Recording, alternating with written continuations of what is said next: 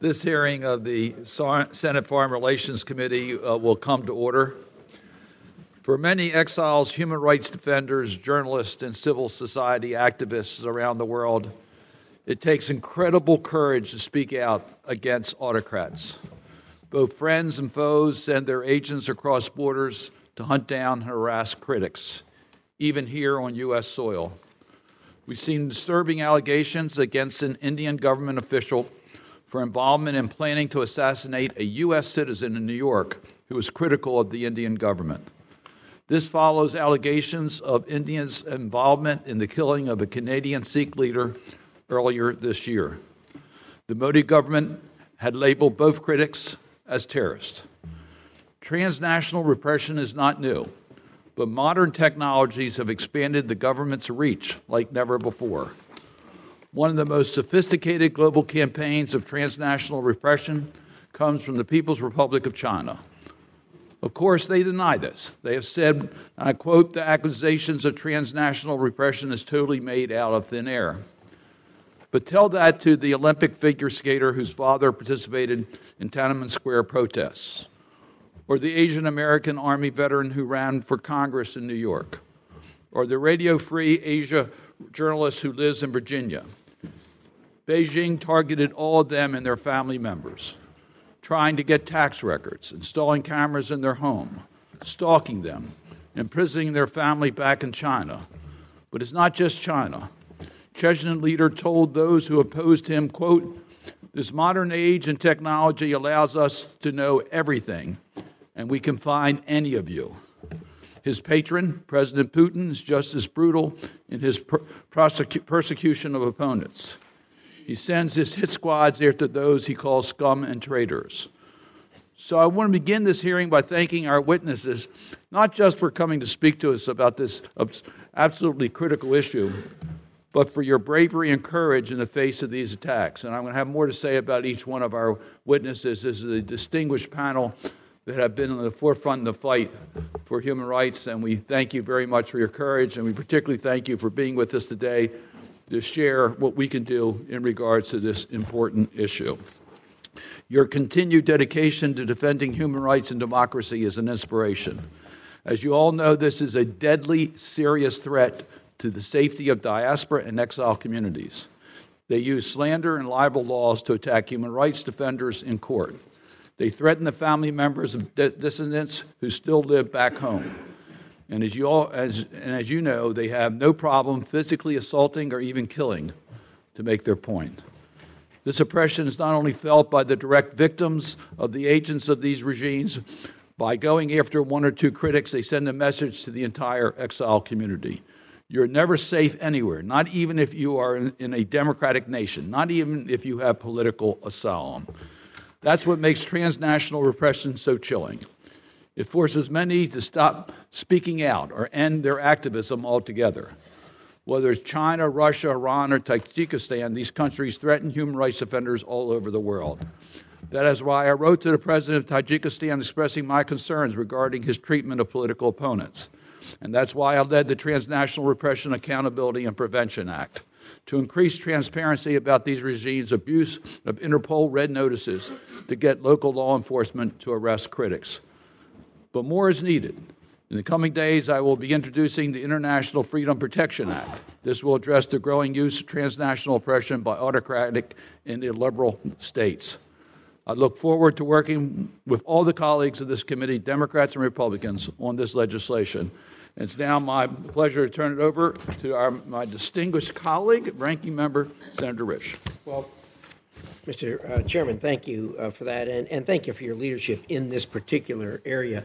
Most Americans are not familiar with the term transnational repression. It's not a household term or a household phrase, but Americans understand the concept. Transnational repression occurs when authoritarian governments go beyond their borders to harass and intimidate their citizens, those who defend human rights abroad, or anyone they consider to be a threat to their regimes. Governments who have gotten away with silencing dissidents inside their own country are now trying to stifle free speech around the world, including the United States. Just last week, the Department of Justice, as the chairman referred to, unsealed an indictment alleging an Indian government official engaged in a plot to assassinate a U.S. citizen in New York City. It should surprise no one that China is leading the world in using transnational repression to quash any sign of dissent. Last month, pro-CCP, Chinese Communist Party protesters, funded by the Chinese consulate, harassed and assaulted human rights advocates on U.S. soil at APEC in San Francisco. The failure of the administration and the city government to prevent or even respond to these attacks is deeply unfortunate. The administration prioritized a smooth meeting with Xi Jinping over addressing this issue publicly. Hong Kong authorities are increasingly engaged in acts of transnational repression. This fall, Hong Kong authorities issued bounties for political dissidents who left the city, some of whom are seeking asylum in the United States. Prominent Hong Kong businessman Jimmy Lee remains unjustly imprisoned, while the CCP harasses his international legal team. I look forward to hearing directly from Ms. Gallagher on that matter today. Beyond Asia, it is clear the legacy of Soviet tyranny looms large in Eurasia. Russia sends its operatives to poison, intimidate, and sometimes assassinate members of the opposition and dissidents in exile. A few years ago, the Russians actually shot a man in the head in a public park in Germany in broad daylight. They also poisoned a man in a park in England in 2018, which a lot of us, of course, are very familiar with. There's no boundaries that they will respect, and that is clear. Our NATO ally, Turkey, is also a top offender. While it has decried acts of transnational repression that takes place on its soil, it has also used these same tactics to suppress Turkish dissidents outside of the country. This is evidenced by its pursuit of members of the Gulenist movement, including former NBA player Enes Kanter Freedom, who has had his Turkish passport canceled while abroad. Interpol red alerts issued for his arrest, and threats so aggressive the FBI has issued him a call button. The Iranian regime is another egregious yet unsurprising offender. It targets dissidents and critics abroad to include murder and kidnapping plots against Americans on U.S. soil. As countries fail to push back on these increasingly brazen actions that undermine sovereignty and national security, perpetrators grow more emboldened and additional countries adopt similar tactics. I look forward to hearing from our witnesses today on what more can be done to stop this egregious practice, and in particular, I want to hear what we, as the United States government, can do about it. Thank you, Mr. Chairman. Thank you, Senator Risch. As I indicated, we have a really distinguished group of panelists today that have really seen firsthand the consequences of these actions. So today we're honored to welcome Mr. Christo Grusov, an award-winning investigative journalist and co-founder of the investigative outlet Bellingcat Productions. Through his investigative work, he has exposed numerous Russian plots and assassinations, including identifying the suspect responsible for the poisoning of Russian opposition leader Alexei Navalny.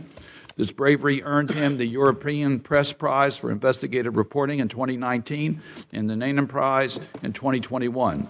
In retaliation for his investigations into the activities of President Putin's Russia, he has experienced intimidation, surveillance, break-ins, and thefts, with Russia ordering his arrest in Ostensia earlier this year. Despite these threats, he has admirably persisted in his work. Welcome. We are also welcoming Michael Abramowitz, the president of Freedom House, an organization that's been critical in shedding a light on transnational repression and broader threats to democracy globally. Mr. Abramowitz has demonstrated his deep commitment to supporting freedom and democracy around the world through his illustrious career, which includes leading the U.S. Holocaust Memorial Museum's the Vine Institute for Holocaust Education, and 24 years at the Washington Post, in which he covered many of my activities in the state legislature and in the Congress, and I don't hold any grudges. It's nice to have you here, Mr. Abramowitz. I'm also honored to welcome Ms. Keelune Gallagher, a human rights and civil liberties lawyer currently serving as the international legal counsel to the pro-democracy businessman and publisher Jimmy Lai. Through her career, Ms. Gallagher has represented many journalists, activists, and human rights defenders. For years, the People's Republic of China and Hong Kong authorities have targeted her for her work on Mr. Lai's case, including through death and rape threats, cyber attacks, and threats of prosecution and extradition to Hong Kong. Despite these attacks, Mrs. Gallagher bravely continues to seek justice for Mr. Lai. So welcome to all. Mr. Russoff, we'll start off with you. Your full testimonies will be made part of our record. You may proceed as you wish. We would appreciate it if you would summarize in approximately 5 minutes.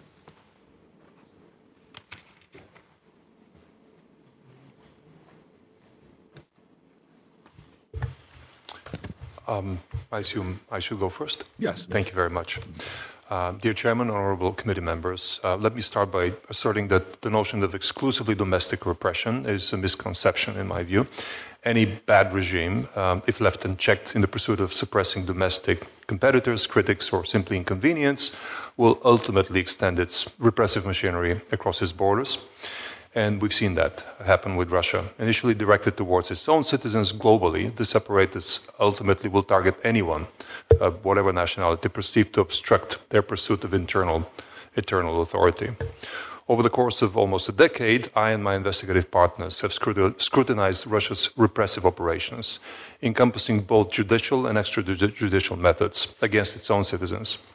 Our investigative team, comprised of my former colleagues from Bellingcat, The Insider in Russia, and Der Spiegel in Germany, laid bare a systemic and industrial-scale operation of repressions. This apparatus targets hundreds of Russian political activists, journalists, and former intelligence officers who have turned, or perceived to have turned, against the regime. The overarching objective of these repressive operations appeared to be either assassination or intimidation through the threat of assassination of these activists. While our initial belief was that these repressive measures exclusively target Russian citizens or former Russian citizens, we saw a much broader scope. Notable instances of the former include the poisoning of Russian activists on Russian soil, such as Vladimir Kara-Murza, an American resident who was poisoned twice, the near-fatal poisoning of Alexei Navalny in August 2020. Beyond Russia's borders, individuals like Sergei Skripal and his daughter Yulia barely survived the Novichok poisoning by a group of GRU spies in Salisbury. An innocent and random British woman became an unintended victim of this bungled operation.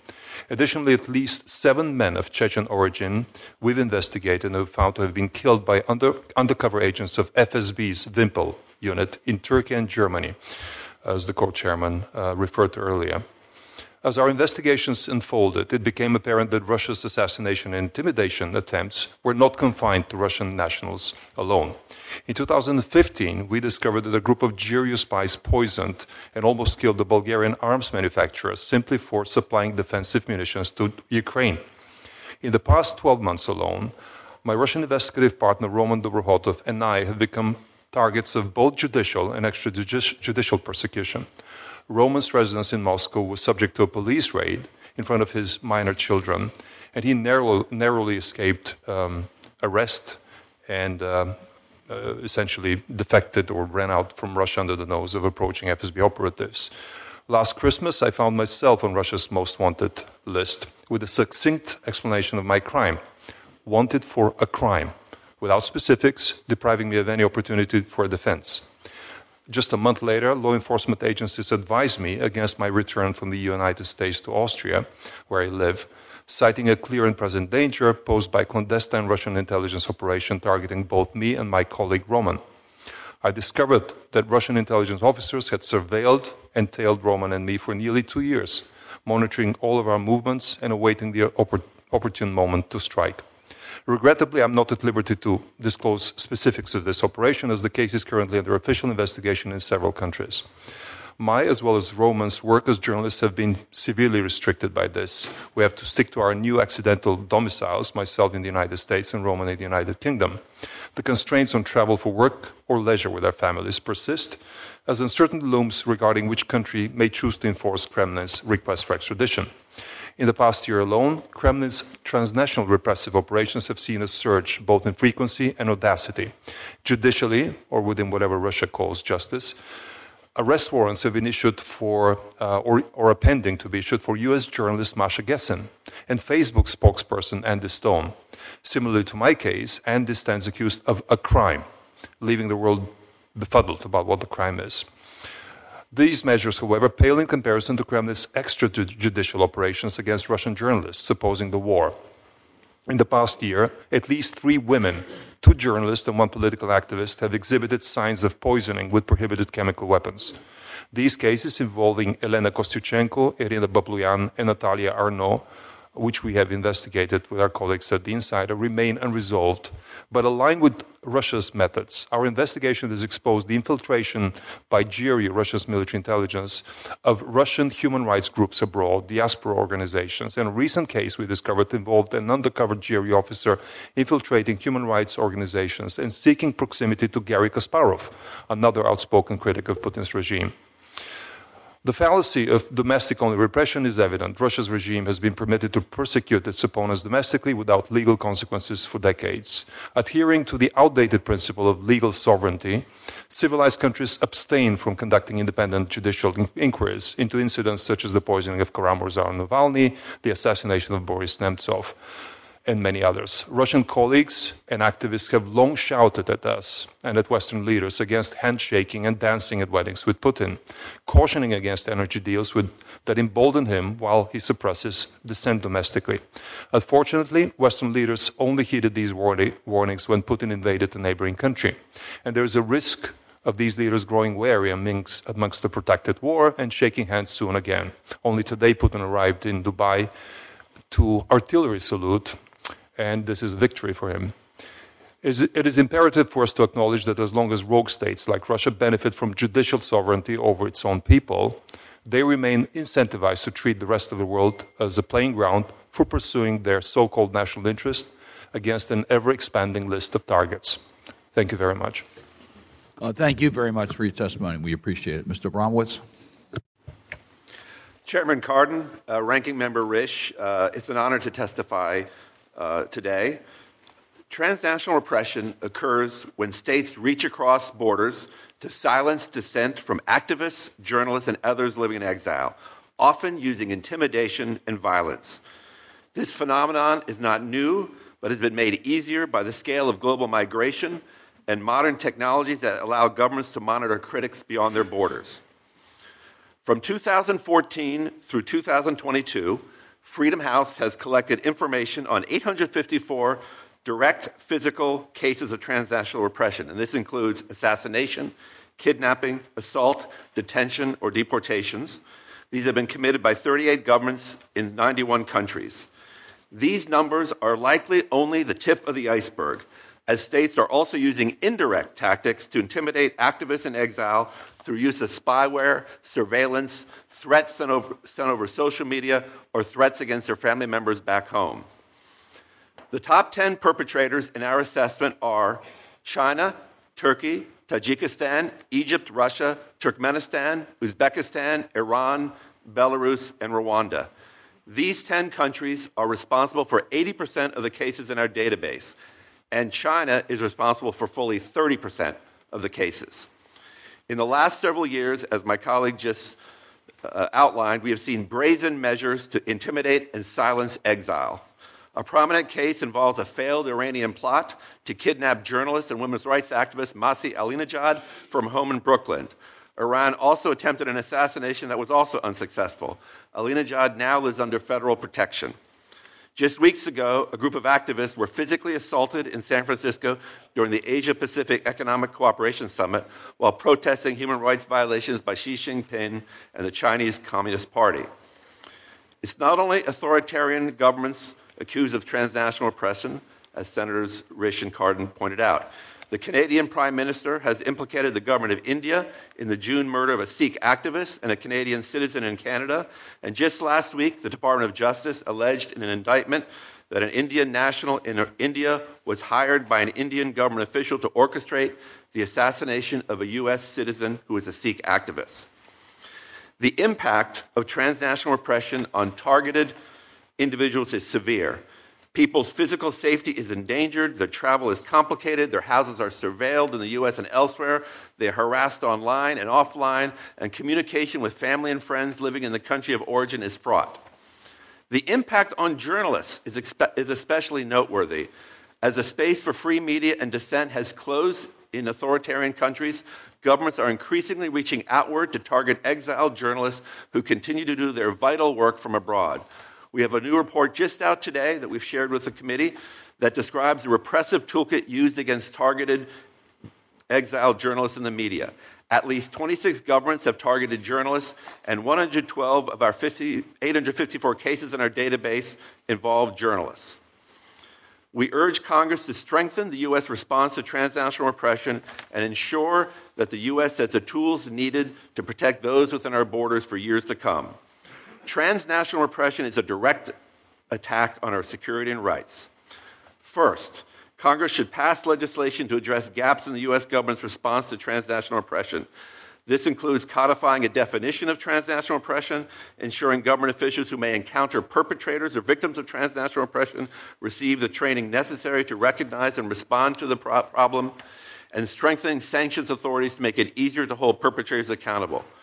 The Transnational Repression Policy Act, which was introduced by Senators Merkley, Rubio, Cardin, and Hagerty, includes provisions in all these areas, and we urge its passage. Second, Congress should establish clear pathways for exiled human rights defenders to receive permanent legal status when needed. Democratic governments should consider appropriate mechanisms, including providing special visas, such as humanitarian visas or visas for human rights defenders, activists, and journalists, to help them receive legal status, and should ensure those individuals are not being denied legal status as a result of illegitimate criminal charges leveled against them by origin country governments. Finally, Congress should urge the executive branch to continue to raise transnational repression as a priority issue with our partners and allies. The United States must not hesitate to raise this issue directly at the highest levels with those countries perpetrating transnational repression, even when those perpetrators are close partners such as Saudi Arabia and India. Transnational repression is a violation of rights and sovereignty and breaks the bond of trust that must exist for deep cooperation between nations. Whether a government engages in transnational repression should be a significant factor, determining the nature of bilateral relations and the closeness of any partnership. Thank you for your time, and I look forward to your questions. Thank you for your testimony. Mrs. Gallagher? Thank you, Chairman. Thank you very much, Chairman Cardin and Ranking Member Risch, and thank you for casting a light on this vitally important issue of transnational repression. In my time today, I wish to focus upon two countries, Iran and China.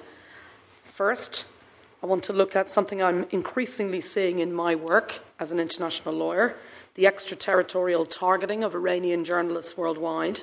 And second, I want to give the very stark example in Hong Kong of transnational repression and reprisals against those supporting Jimmy Lai, my client, the renowned pro-democracy campaigner, media owner and writer imprisoned in Hong Kong. And indeed, this hearing is timely. Mr. Lai turned 76 this Friday. It's approaching the third anniversary of him being in custody, consistently since December 2020. And on the 18th of December, he's facing a trial under the much maligned, rightly much maligned, national security law. But that's an example of not only diaspora and exiled communities being targeted by the Chinese and Hong Kong authorities, but anyone who dares to stand up and speak for Mr. Lai's rights. Now, those examples illustrate that the nature of the threats faced by those who speak truth to power is changing, and the actions we take to combat those threats must change too, and change urgently. So first example, Iran's targeting of journalists globally. I've given you more detail in my written testimony, but in brief, I would say this. It's often said that journalists don't want to become the story, but I'm afraid given Iran's actions, today we must discuss journalists' stories. Iran has a long, shameful history of targeting journalists on its own soil, arresting them, accusing them of espionage simply for doing their jobs. Those tactics have been used for many decades. But I now see 4 new developments which are particularly troubling. First, Iran using tactics which are routinely cross-border, targeting those using the long arm of the state who work as journalists anywhere across the world, including Voice of America here, BBC News Persian in the UK, Iran International, Deutsche Welle, Radio Farda. And it attempts to silence them both through lawfare, weaponising Iranian laws, and a range of extra-legal tactics. Second, and importantly, as the only woman on the panel, I wanted to highlight the fact that many of Iran's transnational attacks on journalists are gendered and misogynistic. Women journalists face particularly egregious transnational attacks. I want to give 2 examples of that. First, with my client's BBC News Persian, One involved a presenter being photoshopped into a pornographic image, which was then sent to her 14-year-old son in London at his school. Particularly chilling, demonstrates that they know where he goes to school, sent to his headmaster. A second is fake stories stating that a BBC News Persian presenter had been raped by a colleague known to Iranian audiences. And a fake photo blog was produced showing her with her illegitimate child. And later her father was hauled in and interrogated by authorities in Iran, where he lived. Officers told him that she'd hidden this from her family. She was so embarrassed about having been raped by a colleague. Third tactic is that Iran's also now using collective punishment of those connected to those journalists in Iran. So they combine external tactics outside Iran with internal tactics in Iran to target family members and sources. And fourth, Iran's conduct against journalists has escalated to include routine and regular credible threats to life, including the kidnapping of a French journalist in exile, Ruhollah Zan, him being returned to Iran and executed. And indeed, we've seen now in the last year in particular, individual chilling examples morphing to become a systematic tool in the Iranian authorities' global toolbox. And the committee may be particularly interested in the analysis done by another one of my clients, Paul Caruana-Galizia, the journalist, in a series for Tortoise, specifically about Iran's transnational tactics. In February of this year, the UK's security services, MI5, revealed that UK authorities had discovered at least 15 threats to kidnap or kill British or UK-based individuals perceived as enemies of the Iranian regime since January 2022. That's 15 in 13 months, more than one a month. And it's why Iran International had to suspend their operations in the UK and be based solely from Washington because they couldn't be protected adequately by UK authorities. Next example I want to turn to, and I'm happy to answer more questions about this also, concerns China and Hong Kong. And it's little wonder that since the passing of the national security law, a number of states suspended their extradition arrangements and recognised that Hong Kong was now trying to use the long arm of the state to silence critics around the world, because the NSL, of course, is dangerously vague and broad. Virtually anything can be deemed a threat to national security under its provisions. It can apply to anyone on the planet. We saw a very grave escalation earlier this year with the bounties on the heads of 8 exiled activists, and language being used by John Lee, calling them street rats and saying that they would be hunted down and pursued for life. But I want to give a specific example about Jimmy Lai. Earlier this year, this committee heard from his son, Sebastian. And Sebastian himself, simply for campaigning for his father, for leading the Free Jimmy Lai campaign, has been targeted himself. He has been threatened in state media. He's been interrupted when he addressed the Human Rights Council in Geneva in June 2023. It's been made clear to him that if he ever returns to Hong Kong, he himself may be criminalised. My colleagues and I, as members of the international legal team for Jimmy Lai and Sebastian Lai, have been subjected to a range of actions. And importantly, none of us are Hong Kongers, none of us are in exile, none of us are dissidents. We are international lawyers working for our clients, seeking to hold China and Hong Kong to account for flagrant violations of Jimmy Lai's fundamental rights protected by international law. And what we're experiencing doesn't come anywhere close to the most extreme examples you've heard about today. But just before I conclude, I want to just highlight 4 tactics used against us. First, attacks in Chinese-affiliated state media directed at me, particularly as leader of the team, but also importantly, directed at Jimmy Lai.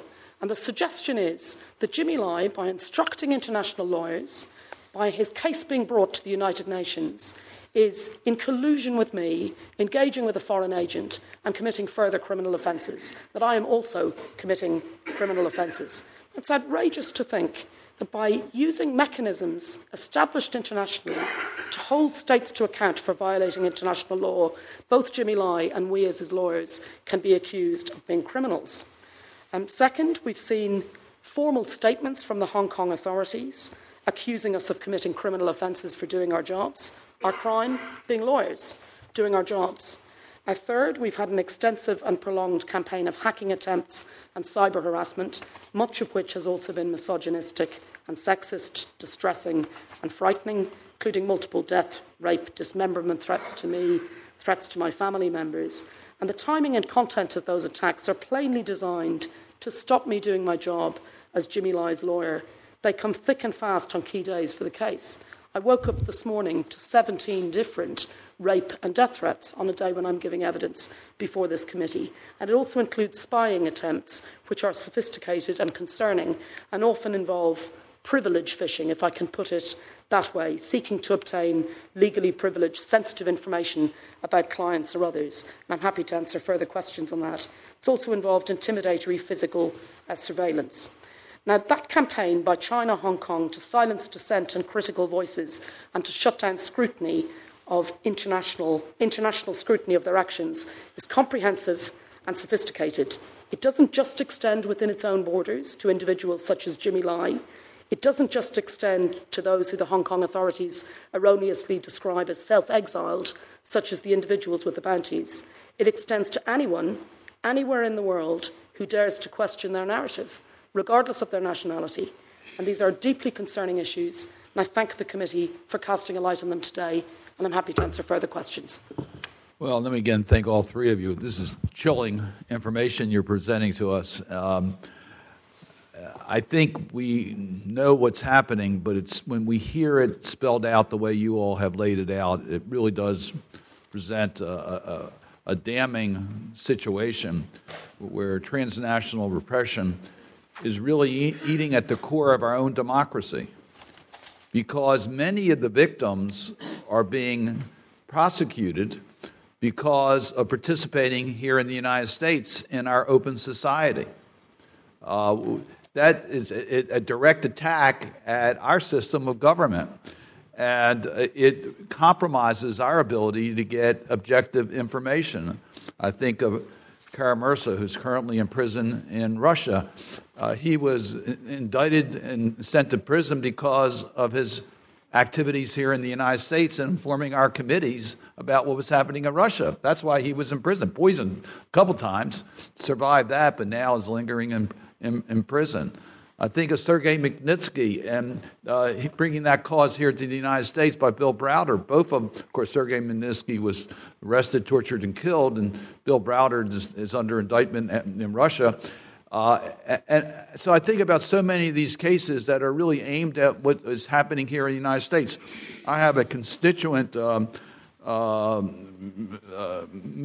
Gazi from Rwanda, who because of a speech he gave in 2006, critical of what was happening in Rwanda, he was sentenced to 14 years in prison in Rwanda for what he said here in the United States, just open speech. So it really does affect our system.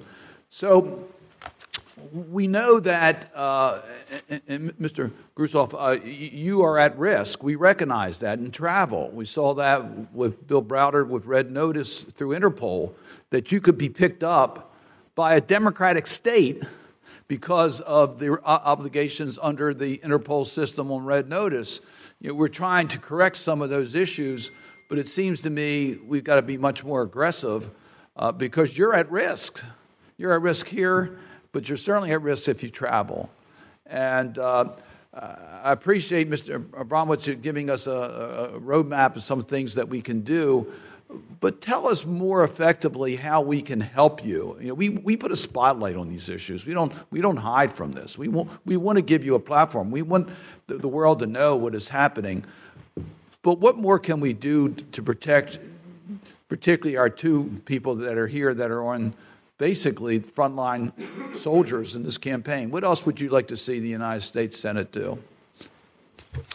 I would just take a minute to suggest that the United States can take a more leading coordinating role in helping law enforcement across Europe, for example. Many of the crimes against many of the examples of transnational aggression do not happen on American territory. The Russians, for example, would not dare, usually by the old rules, nobody knows what the new rules are, but the old rules of the game, they would not dare attack somebody on American territory, at least not physically.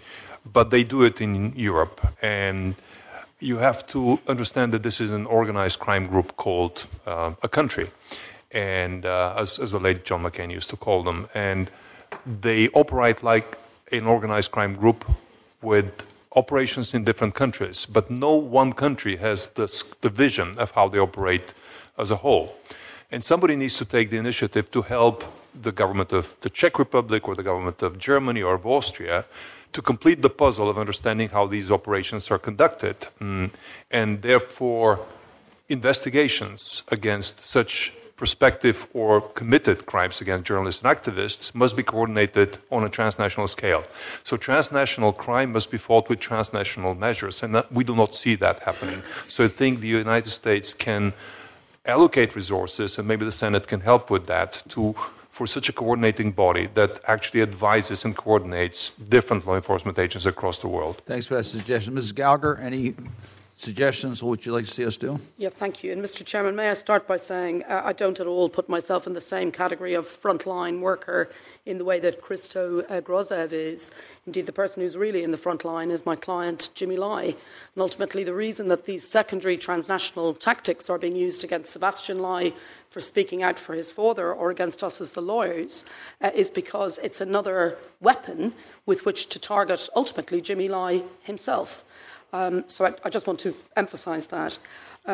I do think there are a number of actions which could be taken. The first thing is that the enemies of freedom are sophisticated and coordinated. And I think we need to be much more sophisticated and coordinated in how we deal with these tactics. We have seen the US government with the role that it's taken on hostage-taking and arbitrary detention of US nationals abroad, creating the role of special envoy, so that you have some muscle memory in a centralised place where you can look at the tactics that are used about arbitrary detention and hostage-taking in Iran, in Rwanda, in Egypt, and so on. And it seems to me that an equivalent centralised type role in relation to transnational repression could be very important and powerful.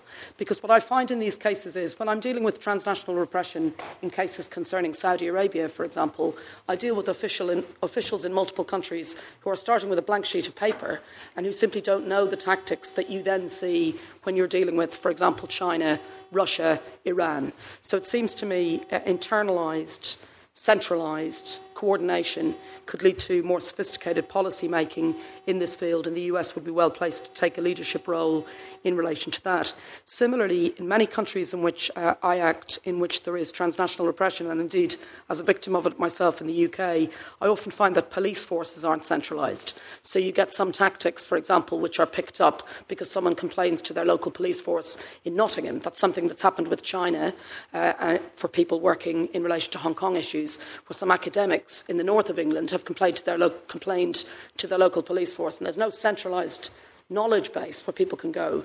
So I think democratic states who are experiencing this just need to get more sophisticated in looking at having a centralised way of dealing with it. I also think it's important that we tackle the bag carriers who are facilitating this happening. Now, some of that may involve, in a case like Rwanda was mentioned by Michael earlier, in the case of Paul Rusesabagina, the way in which he was kidnapped and brought to Rwanda did involve a European Union registered airline company with a private jet picking him up in Dubai and bringing him to Rwanda in a kidnap attempt. Now, it seems to me we need to look at what action is taken in relation to a private company, a European Union company, which facilitates that. In relation to Hong Kong, what do we do about companies and other entities who are unwitting or otherwise involved in these actions? Now, some of them are witting bag carriers, but some of them are unwitting. And in that, I would highlight the role of tech companies who often are used for cyber harassment and don't have very sophisticated ways of dealing with it. Thank you very much. Senator Risch. Well, thank you, Mr. Chairman. First line of questioning from Mr. Grosev. I'm always struck that every time we see a Russian poisoning case, they use the same poison all the time, it seems like, and it's also one that is easily identifiable and traced back to the FSB or one of their agencies. I'm assuming this is done to send a message as much as anything else, that they're doing this and they're not trying to do it secretly. They want people to understand what they've done. Am I right in that assessment? That is a good of an analysis as anyone. We don't know what exactly is in their head, but my conclusion is that they have an optional approach. They are trying to use a weapon that they continually improve over the years and invest millions and millions in making more efficient, on the hope that it may remain undiscovered. But in the case it gets discovered, it has such a scary reputation that it achieves a different outcome, which is fear and intimidation. So they win from their point of view either way. If it remains undiscovered, they win. If it gets discovered and it points to them, they also win. They have zero reputation cost, and thus you're right that they don't mind being discovered. Well, and on top of that, the Russians are notorious that when they do get caught red-handed, whatever they're doing, they just lie about it. A good example of that's the invasion of Ukraine. They get on TV all the time and say, "Well, this wasn't our fault. America did this. America caused this." It's phenomenal that they can do that, and yet people shrug their shoulders and walk away from it. So anyway. Well, listen, for all three of you, I have a question that I'd like to, perhaps a general answer, and time's limited, so if you'd give me as brief an answer as you could, I would appreciate it. I think we're at a point on the planet where countries are deciding which club they're going to belong to. Is it a freedom and democracy and a government that is created by the people and operated by the people and disciplined by the people, or is it a dictatorship, an autocracy? And of course, the two governments operate very, very differently. And I note that none of the cases that have been referred to here today come from democratic countries. They come from the autocracies. So I think that our challenge as human beings in this century, in the 21st century, is going to be trying to figure out how the two groups of countries exist on this planet without killing each other. Because I think one thing we can all agree on, North Korea, Iran, China, they're not going to change. They're going to be the same for a long, long time to come for the foreseeable future. You hope that there's some change, but hope, as we all know, isn't much of a strategy. And the democracies are not going to change. We're not going to change. Great Britain's not going to change. The countries that make up those the group of free countries aren't going to change. So the conduct we're talking about specifically in this hearing is are small instances, and I say that not to demean them, because when I say small, I mean compared to a war like what's going on in Ukraine or in Israel. They're a unique, specific incident. They wind up in a newspaper reporting. Everybody reads it and what have you, but they turn the page and move on to sports or something else. So how do we deal with these? From country to country, how do we as a country deal with these? With the countries who perpetrate that and other free countries without going to war over them, obviously. And there needs to be some kind of discipline. There needs to be some kind of accountability. But how do you do that? What's your recommendation in how we deal with these? Let's go down to these just like we started. Mr. Grossoff, if you'd start. Very briefly, and I've said this before, I would advocate for invoking the principle of universal jurisdiction whenever feasible to investigate crimes that otherwise remain uninvestigated, because bad actors are not going to investigate themselves. So many countries have the principle of universal jurisdiction. Partly the United States can invoke it. But a crime that happens across several countries outside of the United States and has its core, its basis of an action decided in Moscow, can still be prosecuted, but it is not at the moment. Everybody delivers the benefit of the principle of judicial sovereignty to bad actors, and this is one way that it, I think, can be somewhat curtailed. But you also pointed out that not every country is in the camp of either the bad actor or the good actor. Some countries are borderline. They're nominally democracies, and they are in many respects democracies, but they sometimes are afraid of taking action against China or Russia because of economic pressures. And those are very insidious non-actions sometimes. For example, Bulgaria, Hungary, Georgia, the country of Georgia, within certain governments are afraid to prosecute Russian crime or Chinese crime that happens on their territory. And such non-actions actually can be sanctioned, sanctions can be imposed against the people not prosecuting by the United States. So these are two examples I could see as very practical. I'm out of time, but briefly, Mr. Abramowitz.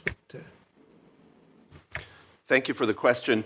A couple points I'd like to make. First of all, I think since Freedom House began reporting on this phenomenon 3 or 4 years ago, I think that democratic governments have actually begun to kind of be much more aware of the problem and to actually do things about it. Is it perfect? No. But you see law enforcement agencies like the Justice Department, Homeland Security, the FBI, their agents are being educated about the problem. They're noticing these cases that they might not have noticed before. We talk with Western democracies as well. They are really beginning to be much more focused on this issue. There's not like a silver bullet, Senator, with this. I think that we have in my testimony I outlined a range of different things: sanctions, visa bans, the creation of tip lines for people to tip off law enforcement. This is going to be a generational struggle, I think. Russia, as you pointed out, Russia and China are not going anywhere.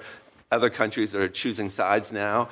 And I think what's really important is for particularly the United States government and other democracies to make clear that this is unacceptable behavior and to not sweep this under the rug. So when, especially people that are friendly to the United States, I mentioned India and Saudi Arabia, and these are, in Saudi Arabia is a significant perpetrator of transnational repression. We've had 2 big cases that have been outlined from India recently. This should be a matter that is in the bilateral relationship. And if it's seen as being swept under the rug, then I think other governments will not take it as seriously. Senator Menendez. Thank you, Mr. Chairman. The People's Republic of China has committed a despicable campaign of genocide against the Uyghur people and has exported its oppression to target ethnic and religious minority groups and their family members globally. Since 1997, members of the Uyghur diaspora have experienced the long reach of the PRC's authoritarianism in the form of unprovoked harassment, intimidation, and coercion. Communities in our own nation are victims of China's repression. Mr. Abramowitz, how do China's tactics differ and remain unpublicized compared to other countries when it is the key enabler of transnational repression? Senator, China is the world leader on transnational repression. That's been very clear from our reports, from the work that my colleagues have done. They conduct the most sophisticated, global, and comprehensive campaign of transnational repression in the world. I would say that China's Is your mic on? By 3 particular noteworthy trends. Number one, sorry about that. Yeah. Thank you. Number one, the campaign targets many groups: ethnic and religious minorities, political dissidents, human rights activists, journalists, and former insiders.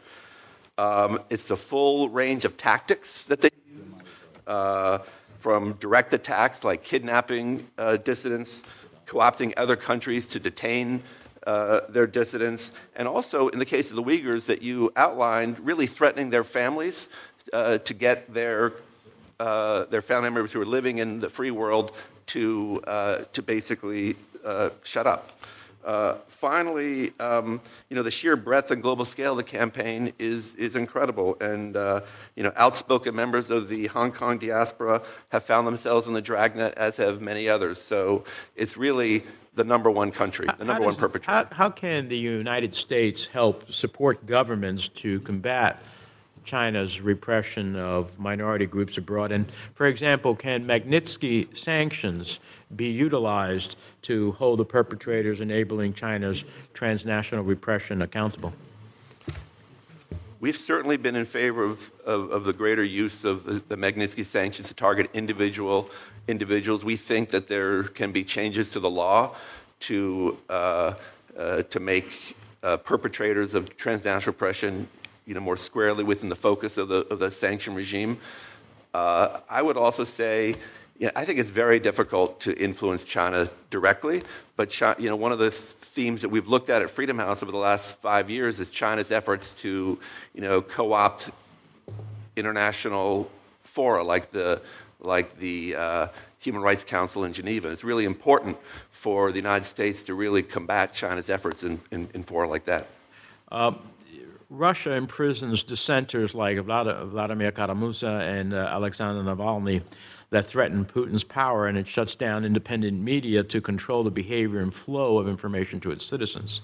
But sadly, Russia's repression doesn't stop within its borders. In 2022, Russia journalist Evgenia Balatarova fled to Kazakhstan after Russian police searched her house due to her online presence in opposition to Russia's illegal war against Ukraine. Kazakh authorities then detained her when they learned of the criminal charges against her and told her she wasn't allowed to leave Kazakhstan. Mr. Groves, have there been widespread transnational repression activities targeting Russian journalists and media services who move abroad after Russia invaded Ukraine? Yes, I gave example with at least three cases where Russian journalists have been targeted or activists have been targeted abroad with assassination attempts, which may have intended to just be inconclusive assassination attempts, just to send a shiver down the spine of other journalists. Women were selected, in my view, specifically because of the terror from a Russian perspective of the fact that they're not stopping at gender or boundary. And we've seen more attempts than the three, but the three are conclusively linked to chemical weapons that we believe are only in the hands of Russia. So we've seen attempts by Russian authorities to force countries that are nominally democratic to extradite Russians that are in those countries. Kazakhstan is one example, but Bulgaria is another example. Austria is another example. So there are many attempts for judicial repression, in addition to the extrajudicial that we mentioned earlier. I think we're talking about cases that are definitely close to 100, not just one or two. 100. Yes. Mr. Chair, if I may, one last question. In November, the Nicaraguan regime applauded the unprecedented win of the first Miss Universe winner and called her win a moment of, quote, legitimate joy and pride. Shortly after, the director of the Miss Nicaragua pageant, Karen Celebretti, was prohibited from returning to Nicaragua, and her husband and son in Nicaragua were detained on accusations of conspiracy dating back to 2018. Clearly, the Ortega regime intends to use such tactics to silence all dissenters, both within Nicaragua and abroad. Mr. Groves, how should the United States respond to the Ortega regime's intimidation of Karen Celebretti and her family? As we discussed earlier, we believe that sanction tools such as the Magnitsky Act should not be exclusively used to countries like Russia. They can definitely be applied to the context of Nicaragua as well. Thank you. Thank you, Mr. Chair. Senator Ricketts. Great. Thank you, Mr. Chairman. Many Americans believe that the Chinese Communist Party is an external threat only. However, this hearing illustrates the long tentacles of authoritarian regimes like the CCP and that it knows no borders. This became obvious with the revelation that the CCP is operating secret police stations and overseas centers around the world, including here in the United States, to intimidate, threaten, and harass Chinese dissidents. While the case in New York is well known, there are reports that there could be others, including in my home state of Nebraska. This is a flagrant violation of our sovereignty and must be addressed swiftly and forcefully. But as countries have woken up to the threat of these police stations and overseas centers, the CCP has adapted. According to a recent report by Safeguard Defenders, the CCP is running a global network of consular volunteers through its embassies and consulates who form part of the United Front influence to enforce operations on foreign soil. These consular volunteers are mostly used to help with administrative tasks linked to consular protection, risk assessments, and even warnings and advisories to overseas citizens and organizations. This gives them the full access to individuals' personal information, may also enhance their control over overseas communities and dissenters. According to the report, none of these liaisons have been declared to host country authorities by the PRC or other relevant actors, let alone receive consent. While the PRC embassies and consulates have been using these informal networks for at least a decade, they were recently formalized through a state council decree in September. Mr. Abramowitz, in your testimony, you said that host governments and law enforcement officials must pay increasing attention to the role of diplomatic staff and proxy actors working on behalf of the origin states to intimidate exiles. What role do these consular volunteers play in enhancing the CCP's ability to conduct transnational repression activities? Senator, the honest truth is my knowledge on this issue is really from the human rights group that you cited. Did very good work on that. It's deeply disturbing. We were encouraged to see, an April indictment for 2 PRC nationals arrested on suspicion of operating one such police station in New York. So this issue is beginning to kind of get greater attention. I think the point that I would just simply make is that the 850 or so cases we've had of physical transnational repression, the murders, the renditions, so forth, that's just the tip of the iceberg. And countries like China are employing surveillance, these police stations, spyware, just all manner of tactics. And I think it's a wake-up call for the nation. Are there things specifically we can do with regard to these consular volunteers, or how do we work better with our allies on these? Well, I think the one thing that comes to mind that I would suggest is that I would say if it comes to the attention of the State Department or a foreign ministry in a certain country that a diplomat is behaving outside of the normal diplomat channels, that seems to me grounds for expulsion. In addition to formalizing consular volunteers, other parts of the CCP's new regulations on consular protection could allow it to grow into its capacity to carry out transnational repression. In Article 7 of this State Council new regulation that I mentioned, it states that the PRC embassies can act unilaterally under quote-unquote special circumstances, granted that there is permission from the host country. Under Article 7, it states the PRC embassies Article 3 rather states the consulates are responsible when, quote, the rights of Chinese nationals are violated, or simply if help is needed. The PRC might target a Chinese national abroad under almost any pretext, but these are new regulations that could provide formal grounds for the PRC consulates to intervene in overseas private affairs of Chinese nationals, whether they are welcome government support or not. What's your takeaway on this, Mr. Abramovich, with regard to these new security rules from embassies and consulates? And are there specific things we should do in light of this new regulation that the State Council and the Chinese government has passed? Let me just ask, if I may, I think my colleague wanted to say one thing on that. Oh, sure, absolutely. Ms. Gallagher. Of course. It's just following your question earlier about the overseas police stations and the consular volunteers. Just a quick point. When the NGO Safeguard Defenders published their report on Chinese police stations abroad, they received on that day an email purportedly coming from me as an international human rights lawyer in that space, saying your report is superb, I'd like to offer you my services pro bono, I'd like to help. And they engaged with that email, and after a period of time, they started getting asked questions about their sources for the report.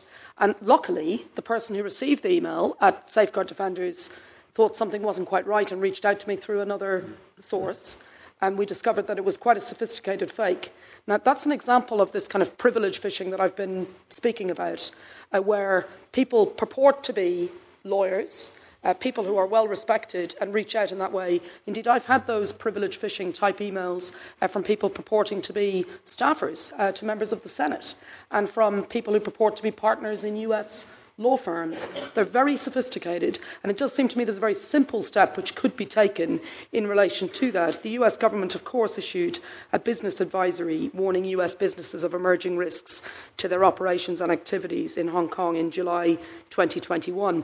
It does seem to me these tactics of transnational repression that are being used, including that example of privilege phishing and purporting to be professionals in order to obtain sensitive information, which may put people at very serious risk, that should obviously be the subject of quite clear guidance from the US government, it seems to us, so that people are warned about this tactic. And I, for my part, share the concerns which you raised, Senator, regarding broadly this issue. And it does also seem to me, in the US, unusually, there's obviously been criminal justice activity in relation to the overseas police stations. Many, many countries, there was none. There have been very few prosecutions arising from those overseas police stations, which is concerning. Mr. Chairman, may I have a follow-up question with Ms. Gallagher? Please do. So on these new regulations the Chinese government state councils put out with regard to the behavior of their consulates and these consular volunteers and so forth, what steps do you think we as the United States and our allies should take with regard to these new regulations that came out? So I would ask that you respond briefly, if you could. Of course. I can give you a more detailed answer on that in writing subsequently, if that would be helpful. Oh, that'd be great.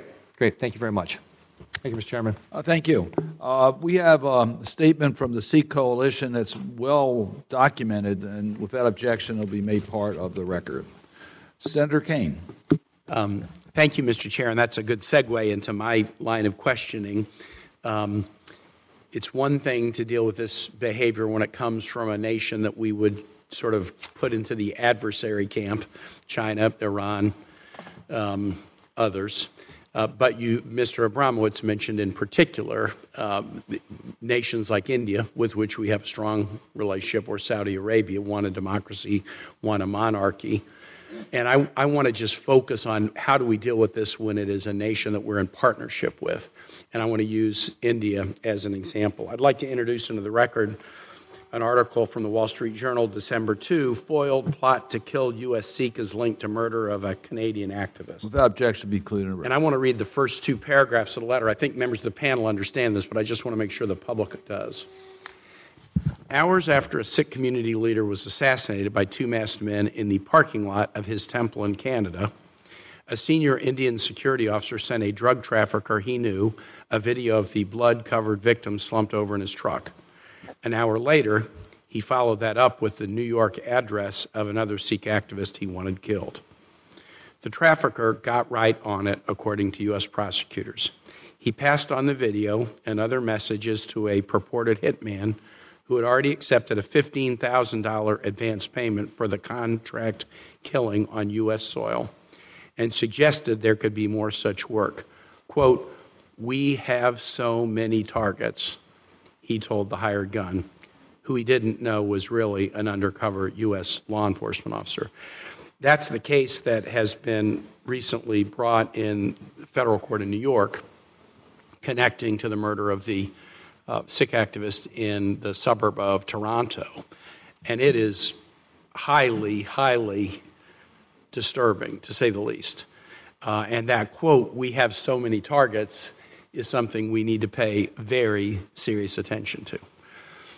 It's interesting to note that the Indian government's reaction to the prosecution in the United States has been somewhat different than to the claim that their intelligence officials, at least one official, was implicated in the murder in Toronto. When the Canadian government, Prime Minister Trudeau, raised the issue and laid out the evidentiary case, the Indian government responded in a very negative way and asked Ottawa to recall about 40 Canadian diplomats that were in India. When the news of this prosecution in the United States came out, the Indian government at least suggested they were somewhat concerned and potentially chastened by this story, and their comments have been a little bit more reasonable. But we often say we're the oldest democracy in the world and India is the largest democracy in the world. This is not the behavior of a respectable democracy. And I would like you to just use this as use the Indian example when we're dealing with a nation that we have such strong connections to. We have military connections, economic connections, connections of family. Our Indian American diaspora community in the United States is such an important part of who we are as a country. What are the strategies you suggest that we use in dealing with nations that we traditionally count as friends?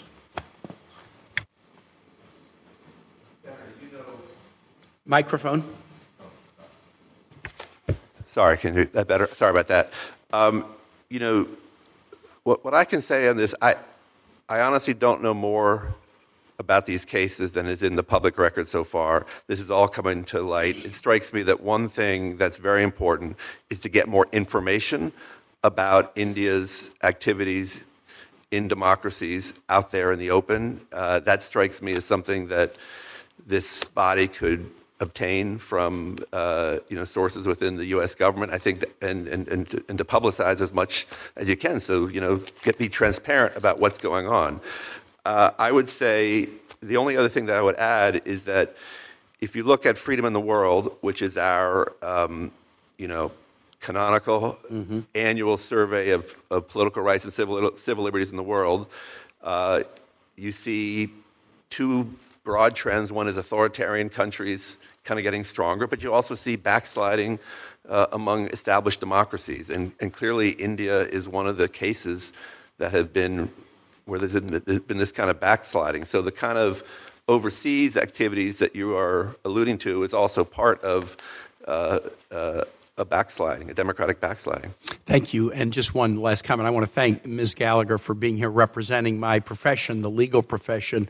The targeting of lawyers who represent political dissidents, human rights activists is a long-time strategy. There's a case decided by the U.S. Supreme Court in 1963, NAACP v. Button, that came out of Virginia when Virginia tried to pass both criminal statutes and ethical rules to stop lawyers from taking on school desegregation cases.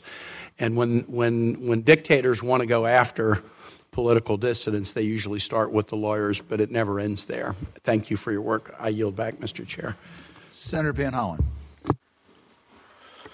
Thank you, Mr. Chairman, and thank all of you for your testimony here today. And to Ms. Gallagher, let me just thank you for your ongoing work with Jimmy Lai. A couple years ago, former Senator Toomey and I teamed up and we passed the Hong Kong Accountability Act to provide the executive branch with more tools to go after both Chinese government officials as well as folks in Hong Kong who are cracking down on dissent. And I'm pleased it's been used. Obviously, we need to do a lot more on that front. Mr. Abramowitz, great to see you. Let me thank you for all you are doing at Freedom House. And in your testimony, you say, for too long, democracies have missed or allowed the actions of authoritarian countries inside their borders. Such a pattern of impunity has emboldened states to act abroad without fear of consequences. And that, of course, is what we're focused on in this hearing.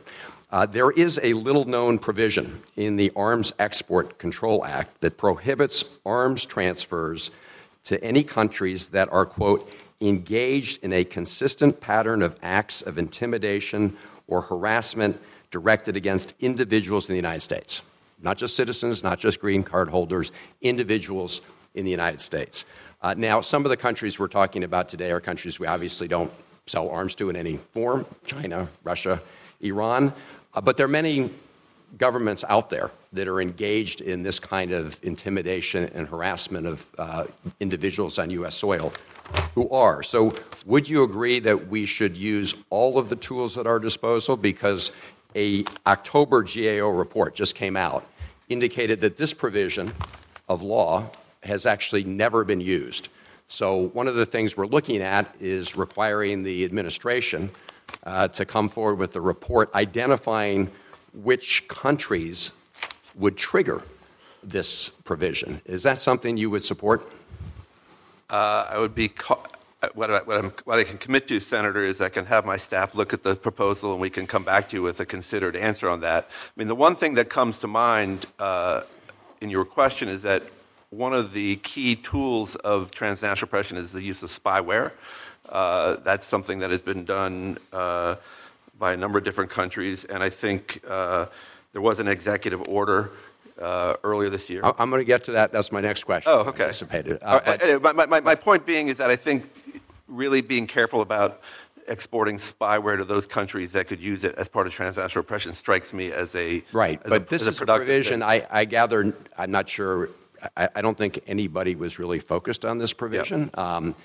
And it's embedded in our law, yes. And I'm going to be working to make sure that we reactivate it or activate it since it's never been activated. Well, we'll have my team. It's not an automatic tool. Yep. It doesn't require cutting off arms transfers, but it's a tool that the executive branch has never used. So I look forward to working with folks on that. Let me talk about the spyware issue because it is a very important issue. You mentioned it in your testimony. You just mentioned it now.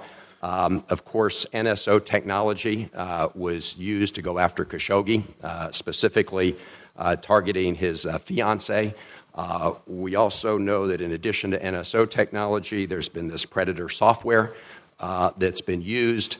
So the administration has taken some actions, but this is the tool. These are the tools of choice of authoritarian governments and other governments. Some have been mentioned today that are our close friends. that use to either go after dissidents themselves, or these are companies that sell their wares, in many cases, to authoritarian governments and other governments. What more can we be doing to make sure that these tools of choice sold by private companies can't be abused in this way? In fact, it turns out the Predator software was used to target a couple of members of Congress recently. So can you just speak to this? I mean, I think it's a very serious problem that you're raising. I think that, two things that come to mind. Number one is the U.S. government can give, extra scrutiny to applications from companies that are seeking to export products to those countries that may be engaging in transnational oppression, the so-called unfree countries, or that would be one thing that I think, extra scrutiny to these applications. I think that governments can look at the research done by Freedom House and other human rights groups to look at those countries that could be qualified for that. I don't think it's a big secret, and I think that to the extent that export controls exist, they need to be carefully and thoroughly enforced. It's not a silver bullet. No, I understand. It's not just the countries, though. Right now, we just have lots of private entities that are engaged in these kind of activities. So it seems to me we need to do a much better job of figuring out how we target them, and that ecosystem, to the extent their software is being used by foreign governments to crack down on dissidents. And obviously, there are important good uses, like for the U.S. government to have surveillance technology, but this is a very different use of those technologies. So I see that I'm out of time, but I'd like to commit to my team. We'll get back to you with a thoughtful response on that question. I think it's an important issue. Thank you. I'd also like to add something on spyware. I can add more detail in writing, but I've also, through my previous work prior to acting for Mr. Lai, those technologies have been used against me in relation to cases that I've done in respect of Saudi Arabia and a number of other countries. And it does seem to me one of the key issues, as well as the issue of export licensing applications, is the protection of end-to-end encryption, because increasingly what I see, which is concerning, is a naive notion that somehow you can have a backdoor in relation to end-to-end encryption, which good actors can use and bad actors can't. And it's very concerning. And I think that's an issue that we need to flag as well. I know it's referred to briefly in the Freedom House report that's been published today. So you protecting end-to-end encryption. Protecting end-to-end encryption, but that's a key part. For dissidents. Yeah, no, I think that's a very important point. Thank you. Thank you, Mr. Chairman. Certainly. Senator Merkley. Well, thank you very much, Mr. Chairman, and Mr. Abramowitz, thank you for the work of Freedom House. If we were just kind of ballpark estimating between the year 2000 and 2023 the increase in transnational repression actions within the United States, how would you characterize that? It's hard for me to give you. I mean, what I can tell you is the facts. We've documented this since 2014. We've documented 850 different cases. We'll be out in January with an update to our report. I expect there to be many, many more cases. I mean, this is a very old tactic. Dates, the murder of Trotsky in Mexico is. Well, but I think what I would say is that the conditions are and the belligerence of the authoritarian countries is just definitely increasing. Well, it certainly, anecdotally, has in the impression is a massive increase. And one of the top actor, according to Freedom House, is China. And on our Congressional Executive Commission on China, which I co-chair, we've had a lot of examination of this. And we realize that very few incidents get reported. But those that do get reported can range from someone walking up to a Chinese American or a Chinese national in America and saying just simply, we know who your family are back in China, and walking away. Or it might be an email that says that, or a text message that says that. And I've been pressing for the FBI to develop a much better system and publicity in trying to collect information about these incidents. And of course, there's a trust factor that has to be established. People are afraid to report. Do you have any recommendations on how we can see more of the iceberg that is hidden from us about the extent of transnational repression going on, suppressing freedom of assembly, freedom of speech here in the United States? Well, I would say two things. Number one, I think codify a definition of this so that everyone knows what you're talking about, and then directing the law enforcement agencies to collect that information. I think they already are doing that to some extent, but I think, as my testimony indicated, we're at the tip of the iceberg. Yeah, they're collecting very, very little. And in fact, the FBI, when I have repeatedly approached them, says, well, we're just going to tell people to call our national tip line, which is a tip line for everything in the world. There has to be some type of higher trust portal, Chinese language speaking, assurances to communities that their information is highly protected, and so forth. At least that's certainly what I've been hearing from others. I guess, would you share that perspective? In general, yes. I think that I just will say that my team has spent a lot of time over the last couple of years briefing out the findings of our research to different law enforcement agencies. There's a huge appetite of information because I think many individual agents, they'll see a case and it seems like a isolated case, but in fact, it's part of a larger national and global story. And so I think anything we can do to paint that larger picture would be very valuable.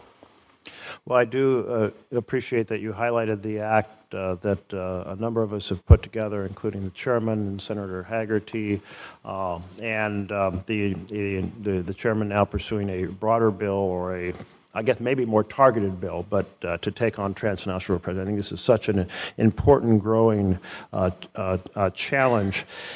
And in that context, I think many would be surprised to find that Turkey is among the top 5 offenders. Turkey, a NATO ally. Given that we have so many dynamics that interact with Turkey, including a military base there, common NATO membership, and so forth, what more can we do to bring an end to or dramatically diminish transnational repression by Turkey? Well, as you suggest, Turkey has been on a campaign since the 2016 coup to hunt down and track its critics who are living abroad. I think it's very important for the United States to assist victims. I think it's important to not deport people back to the country of origin. I think it's a very hard challenge. We have other security interests with Turkey. One thing I would just like to say, which I haven't had a chance to say today, is I think there is one silver lining to this whole situation, and it's a terrible situation, but I do think that Americans and others, because of the publicity and the greater publicity of this problem, are beginning to see the nature of authoritarian regimes. So they understand that what happens in China is not just happening in China anymore. What's happening in Russia is not just happening in Russia anymore. The rights of people inside democracies are directly at threat because of this. Their free speech rights, as one of my colleagues just said. So I think it's a very important point. So I think anything we can do to get more information out about the size of this phenomenon is really important. I'll just close by noting that among the recommendations you had was for us to provide permanent legal protection to human rights defenders, to journalists who are under attack, and I certainly would second that. Thank you very much. Senator Shaheen. Thank you, Mr. Chairman, and thank you to each of you for being here and for your ongoing work. Mr. Abramowitz, in your opening statement, you mentioned Belarus, I believe, as one of the top 10 countries that is behaving in a way that promotes transnational crime. Yesterday, I had an opportunity to meet with Svetlana Tikhanovskaya, who is here. She is, I think most of us believe she is the real leader of Belarus, having won that election against Lukashenko in 2020. Her husband has been imprisoned since that time for his effort to try and challenge Lukashenko, and she was recently sentenced in absentia to 15 years in prison. Can you talk about, and I would ask each of you on the panel if you have thoughts about this, about whether you see regimes like Lukashenko working with the Kremlin mimicking what Putin has done, or are these efforts by authoritarian leaders to work together to deploy intimidation tactics and do all of the detentions, acts of violence, all of the things that you all have outlined? Well, first of all, thank you for that question. We actually at Freedom House yesterday welcomed Natalia Pinchuk, the wife of the Nobel Prize winner, Mr. Blavatsky, to Freedom House. Yes, I had a chance to meet with her. It's a heart-rending story. Not just her husband, who's in a penal colony, but 1,500 other Belarusian political prisoners. The point that I would simply make is that the autocrats are learning from each other. Putin was the original kind of modern-day autocrat, and his tactics are being copied by other autocrats, including Lukashenko, and including one of the most brazen cases of transnational oppression. You know, the forcing down of the airplane so he could arrest the blogger.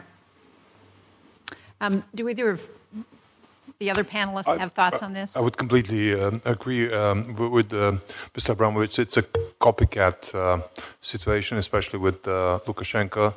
Although he was chronologically before Putin, created his model before Putin. But what has to be clear is that there's no assumed collaboration between them. There is actually a lot of distrust, and this is something that can be used in thinking how to maybe topple this autocracy on a smaller scale. Now, Russia does not trust Lukashenko's own loyalty forever. And Lukashenko himself does not trust that Russia will not overtake Belarus and make him just a figurehead. This is an important discord that is not, it's latent, it's under the surface. We've seen evidence of this on the surface, for example, when Lukashenko arrested 33 Russian mercenaries thinking that they were sent by the Kremlin to topple him just before the elections in 2020. This is a good example of the paranoia that is in his head. There's occasional collaboration between the intelligence services, but there's generally distrust. And we've seen cases where Russia has sent their own agents to actually watch over what Lukashenko says, what members of his government says at certain press conferences, because they do not trust him. And again, this is an opportunity as much as a threat. Thank you. Ms. Gallagher, I actually have a different question for you, because I think you suggested the idea of a special envoy for transnational repression. And I'm not sure which of you talked about improper detentions, illegal detentions of American citizens. And having worked on some of those early cases and helping to develop legislation around creating a fusion cell here to support victims of that kind of repression. Can you talk about what more we ought to be thinking about in terms of supporting victims, not just going after the perpetrators, but what can we do to support victims and their families? And I really like the idea of the special envoy. I think that makes a lot of sense. Well, first of all, thank you very much for the very important work that you've done in this space. Unfortunately, in my work, I often deal with journalists, human rights defenders, pro-democracy activists, bloggers, cartoonists, who are arbitrarily detained by authoritarian regimes for doing their work. And one of the difficulties you have is that you can't, as a lawyer, use the usual legal tools you have because you're dealing with a regime which doesn't play by the rules. These are not rule of law compliant countries. And one of the things where I think the US has shown real leadership is in centralizing its learning in those cases. I do think the special envoy works very well. I met with him recently, and indeed I understand he's in the UK today giving evidence. There's no equivalent role in the UK. So what I see time and again in the UK is the complete blank sheet when you have a case like this, which is very problematic. The other issue that we have, and Jimmy Lai is a good example of this, is that sometimes there is a lack of awareness that when you're dealing with Hong Kong, for example, you are dealing with a regime which is now in the same category as Iran, Egypt, Saudi Arabia, in these kind of cases. I do think in respect to victims, one of the real problems that I see, and this is, I see it in the UK, but also Australia and a number of other jurisdictions, there's a real lack of aftercare for victims. So quite often what you have is someone who's been subjected to arbitrary detention, the most horrendous violation of their rights, often in circumstances where they're in solitary confinement, they may have been subjected to torture and so on. When they return, the support drops off a cliff. So sometimes they're provided with very initial support from a psychiatrist or psychologist, but the gap is then filled ordinarily by civil society organisations or by fundraising, and that's a very serious problem, and I think that's one obvious area. I should also just say on the playbook question that you asked my colleagues.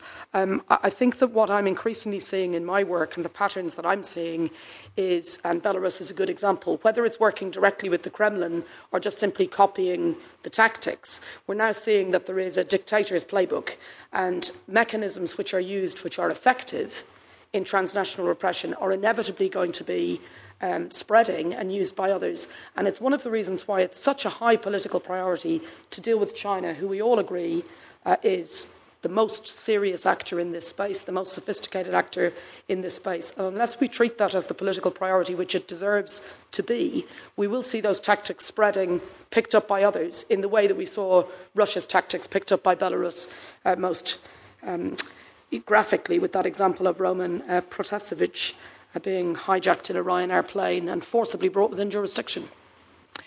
Mr. Chairman, can I ask one more question for the panel? Since you've all mentioned China, one of the things that we're seeing happening in China is an extensive collection of DNA by the Chinese. Are there ways in which you're concerned that they're going to use this database to promote the kind of transnational repression that you all are talking about? How do you see that working, or is that totally different than what you think we're dealing with now? I think as we look at AI and the prospects for AI in the future, that this is an area that we ought to be thinking about.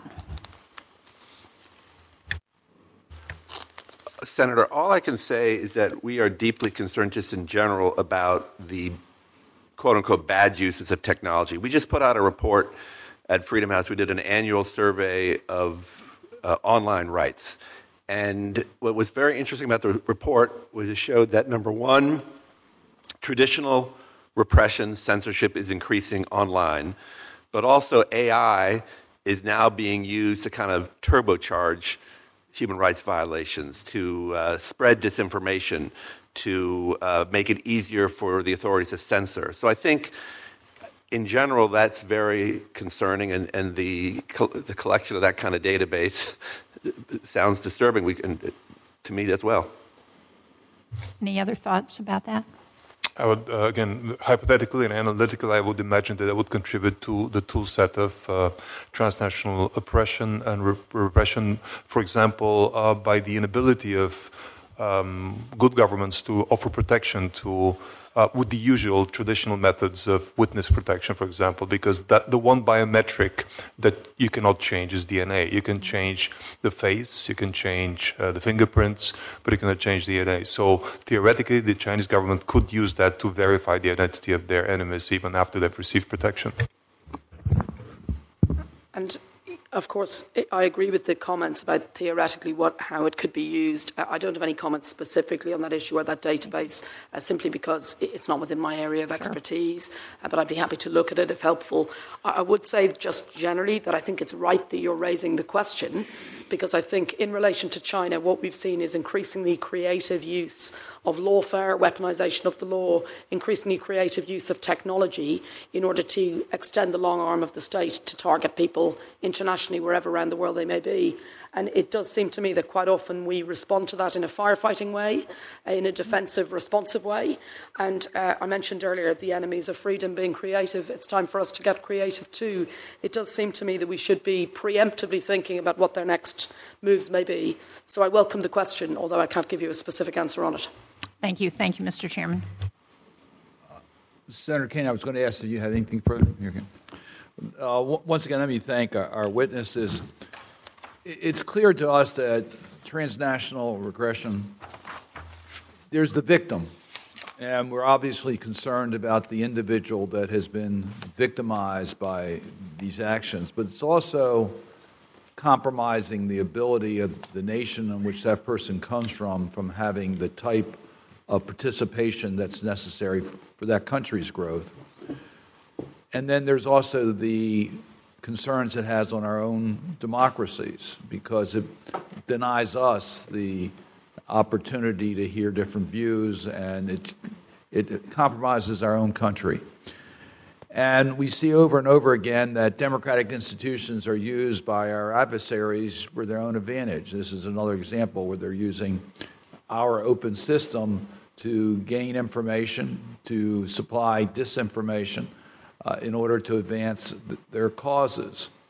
The discussions that took place just recently on the AI, you may not be aware, but every senator is going through AI 101, 102, 103, and 104.